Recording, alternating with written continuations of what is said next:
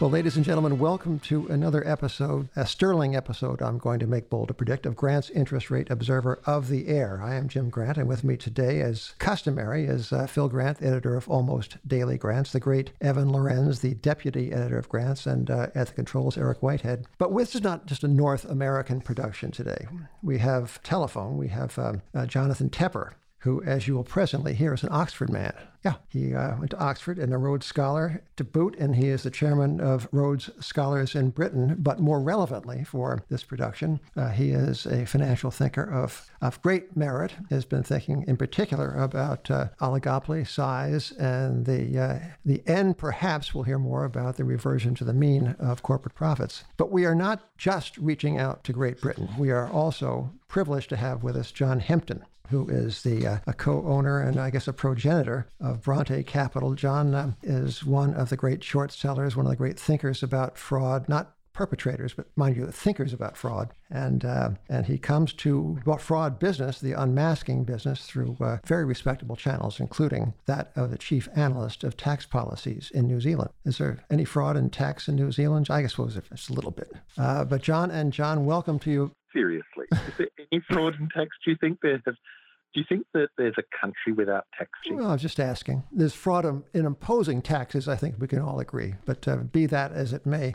Jonathan Tepper, we would like to start with you. I would like to start with you, and so would Evan Lorenz. Evan is such a thoroughgoing analyst. He has actually prepared a question.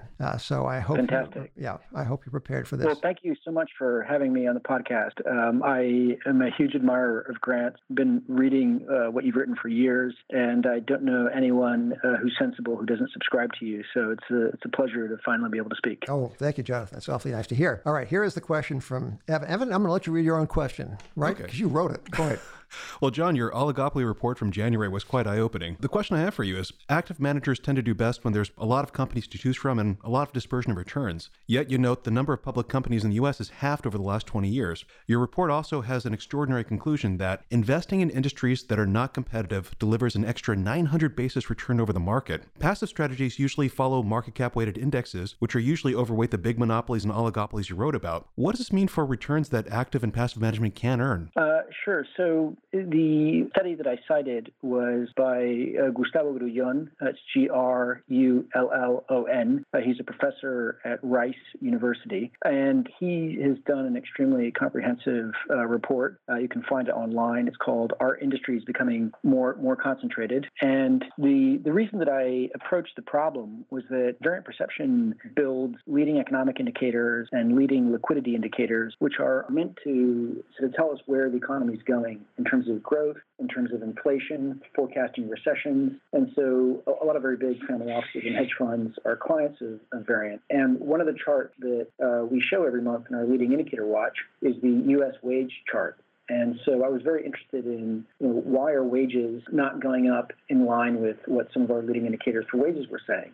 So you can look at a wide variety of things, whether it's initial unemployment claims or the NFIB survey of small businesses. And they were basically all saying that wages were going to go up, and that because of that, you would end up seeing the reverse of wages going up is obviously return on equity and corporate profits going down. So there was a bit of a disconnect, and that's when I started diving in and reading an enormous amount of academic research. The piece by Grullon that I read was by far the best, and it was a truly astounding piece of work. He's also done a few other pieces, one specifically on the number of public companies, which you referred to as well, to that chart that we showed, where the number of public companies has halved since 1997. Some of that's due undoubtedly to Sarbanes-Oxley, where it's simply just much more costly to be a public company versus a private one. Some of it may also be due to the fact that Silicon Valley now can fund themselves privately, so there's a lot more unicorns that are not public, and we don't know whether the valuation would be the same in a public as a private market. But even beyond that, if you actually look at the census data for companies, from the U.S. government, it's showing that there's been a essentially decline in startups, there's every year there's an exit rate, meaning that companies that don't do well go bankrupt, or older people retire and close their businesses down. So there's a natural attrition rate going on. But what's worrisome is that the startup level has also declined precipitously. And so what's happening is that you have fewer and fewer bigger companies. And I started approaching this essentially from a top-down perspective, which was, could this be driving the low wages that we're currently seeing, and hence the abnormally high corporate profits? And then, of course, it opens up a host of interesting possibilities from a bottom-up standpoint. If you start considering, well, what does this then mean for industries in terms of industrial concentration? Hey, Jonathan, this is Jonathan Tepper. This is Jim Grant again. Where does this lead you with respect to picking investments? What names come to mind? What opportunities do you see? Sure. So some of the monopolies are obvious, and don't require a lot of thinking. Some of them are old. So, you can think of, for example, Comcast, consistently wins the vote for the most hated company in America. And that's because, people don't really have a choice when it comes to their local cable company. If you provide a high bill and a poor level of service, you'll have very annoyed consumers, but they can't go anywhere. But Jonathan, are these longs or shorts? Well, this is a funny question. So I'm writing a book right now called The Myth of Capitalism, and it's called The Myth of Capitalism because I think capitalism involves competition. And I think that what we're seeing now, of course, is the absence of competition, and a lot of this is essentially being driven by monopolies. So to answer your question, you could argue that what's bad for workers, what's bad for society, what's bad for consumers in terms of the absence of choice, in a way is good for shareholders because, if you look at monopolies, they tend to have fairly fat profits. And a lot of this, really is because the consumer doesn't have a choice. And so if you go back to the term robber baron itself, it has a medieval origin. There were barons in Europe in the Middle Ages who had roads that went to their lands, and they didn't do anything to keep the roads up and, repair them and keep them in good condition, but they would extract a toll as people went through. And so if you were a baron that didn't maintain your roads but still charged a toll, you were a robber baron because you weren't providing a service for the toll. And so obviously translate that to the 19th century, which is when the term entered the U.S. vocabulary, and then to the 21st today. These are companies essentially that, like Comcast, you could argue don't really provide you with a great road, and still are they good? Are they good investments, power. Jonathan? I mean, if you mentioned the word obvious, and some traders are wont to say that if it's obvious, it's obviously wrong, which is to be sure glib and not always profitable. But the obvious or self-evident monopolies and oligopolies you have identified, are they buys? Are they sells? Are they? Or should we be looking elsewhere? Yeah, I would argue that in general they would be buys. Would be. Part of this is that I'll give my opinion. Yes, I want to hear from New Zealand about this. I think Britain has spoken very, very well, Jonathan Tepper. No. My simple observation here is that there are some areas where governments are allowing mergers that would never have been allowed in. Things like the seed business, which is consolidating out of sight with Dow merging with DuPont, Bayer buying Monsanto. That's probably going to be considerably more profit future because of it. Comcast has been a monopoly forever, and that's why it behaves so badly. It behaves so badly because it can. And your question as an investor is going to be, is this a stronger monopoly than it was 10 years ago or 5 years ago? Yeah. I got my opinions on that. I'll leave those to other people to decide. But, as a general rule, it seems there are more ways around Comcast than there were. Jonathan and John, it's a very interesting thing to think about concentration in this day and age. On the one hand, we read daily, or indeed are bombarded almost hourly with the assertion that we live in a time of disruption and vulnerable legacy business models, on one hand. On the other hand, we hear, and Jonathan Tepper, you have expressed it very well in this Variant Perception Oligopoly USA report, the title of that being Oligopoly USA, you expressed it very well, that in fact the barriers to entry are rising and that the oligopolies in pace are becoming more disreputable and less disruptible. So which is it? Are business models shakier or are they sturdier? So in theory, these business models should be disrupted and should be shakier. But one of the interesting things is that the increase in industrial concentration has had a few sources. One of those, obviously, mergers. So as John pointed out, mergers that would not have happened 40 years ago have been allowed. And this really came about with the Reagan merger guidelines in 1982. And it's unsurprising that,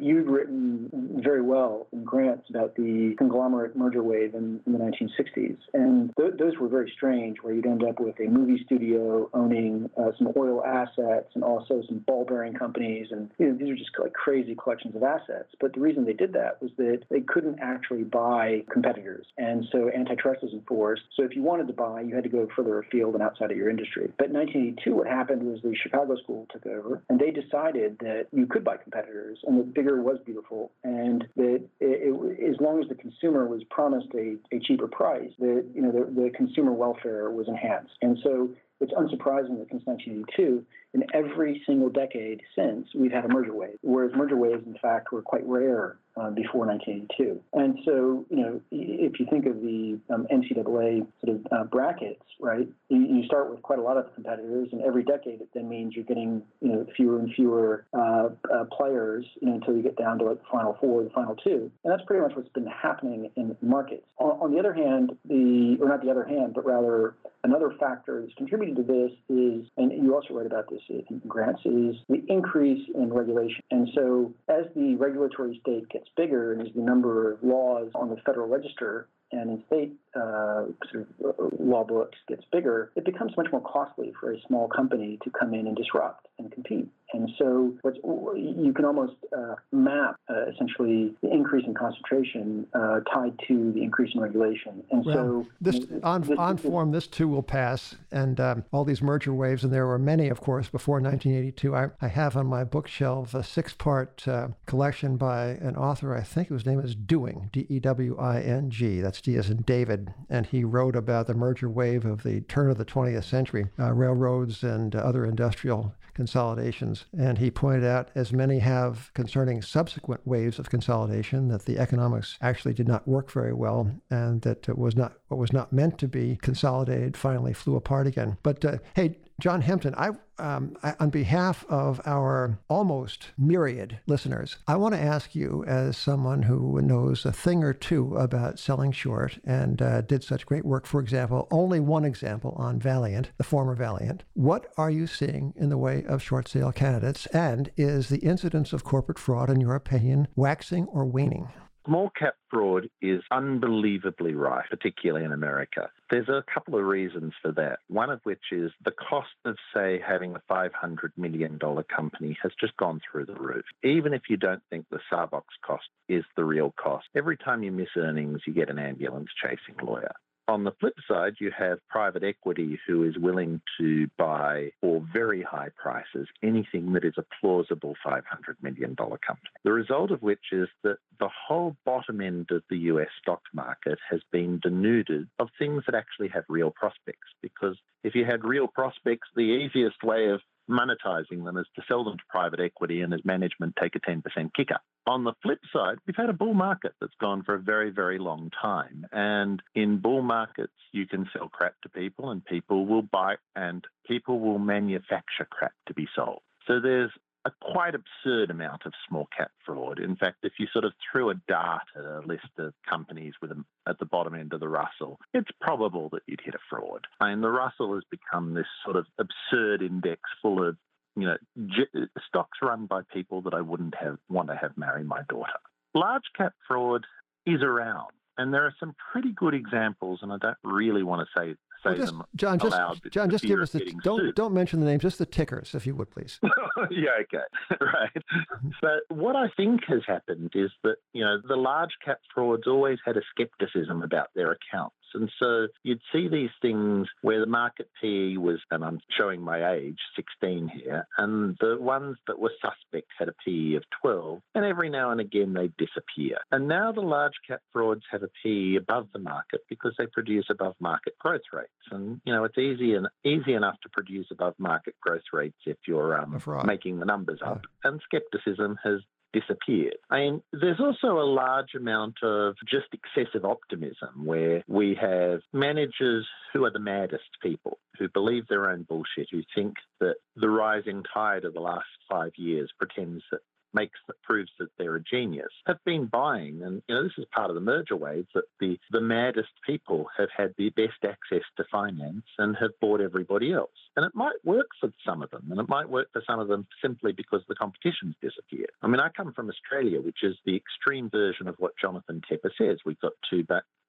4 banks, and they're the most profitable banks in the world. We've got 2 retailers. They're both very badly run, and they're the most profitable grocery retailers in the world. Australia is the land of fat margin oligopolies. And, these merger waves might actually work out in some instances, but in some instances they're going to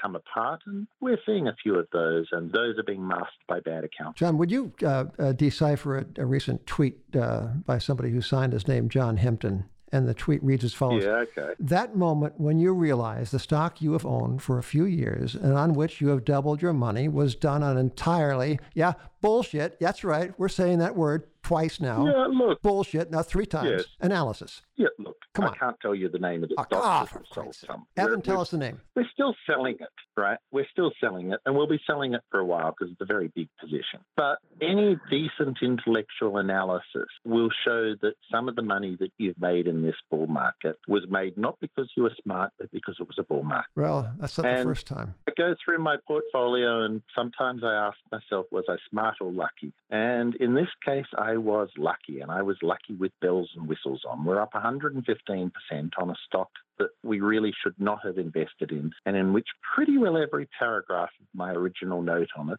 my internal note on it, turned out to be wrong. I suspect that that's true of a lot of stocks. I, in this case, feel like I had the honesty to admit it to myself. You don't have to give the money back, John. You can still keep the money. Oh, no. Look, if I had to give the money back, then could you tell me I was short ABN AMRO? No, it doesn't work that way. When it was bought for $100 billion. Sorry, I was it doesn't work. No. Short Charter One Financial. Nope, doesn't work. When it was bought and it went bust. Yeah. And in those cases, I got intellectual satisfaction because the purchaser lost all their money, but I would swap intellectual satisfaction for a refund. Well, John, you know that intellectual satisfaction is untaxed. My clients won't see it that way. Well, I want to thank 2 fabulous guests from across the seas. Jonathan Tepper, who was the author of a really important new study on oligopoly, and John Hempton, who buys low and sells high, and then sells high and buys low, ambidextrously and profitably. And I want to say and one tweets. thing. Because I wasn't here to say it. I've been a subscriber to Jonathan Tepper's research for ages. And I'm a dyed-in-the-wool micro, look at the facts on the ground guy. And Jonathan Tepper's a dyed-in-the-wool macro, look at it from the top guy. And sometimes we align. And when we align, every time we've aligned, we've made money. Lots. When we haven't aligned, I've just let him do his own. Well, no more suspense. Are you aligned at the moment, and on which ideas are you aligned? We don't have actually a strong version at the moment. In the past, we aligned totally on biotech, where he was looking at red flags from the top down, and I was looking at absolute criminal scumbags lying about science. We aligned before that on shale, and I'll let you know, Nick. Okay. In fact, we'll even talk about it. We'll be back. Okay. Well, the promise to be back is most heartening. John and Jonathan, thank you on behalf of the listeners to Grants. I know they are as delighted as we are. So until next time, ladies and gentlemen, thank you for listening. This is Jim Grant on behalf of, Grant's Interest Rate Observer. I think it's the name of the institution. Thank you so much. Okay.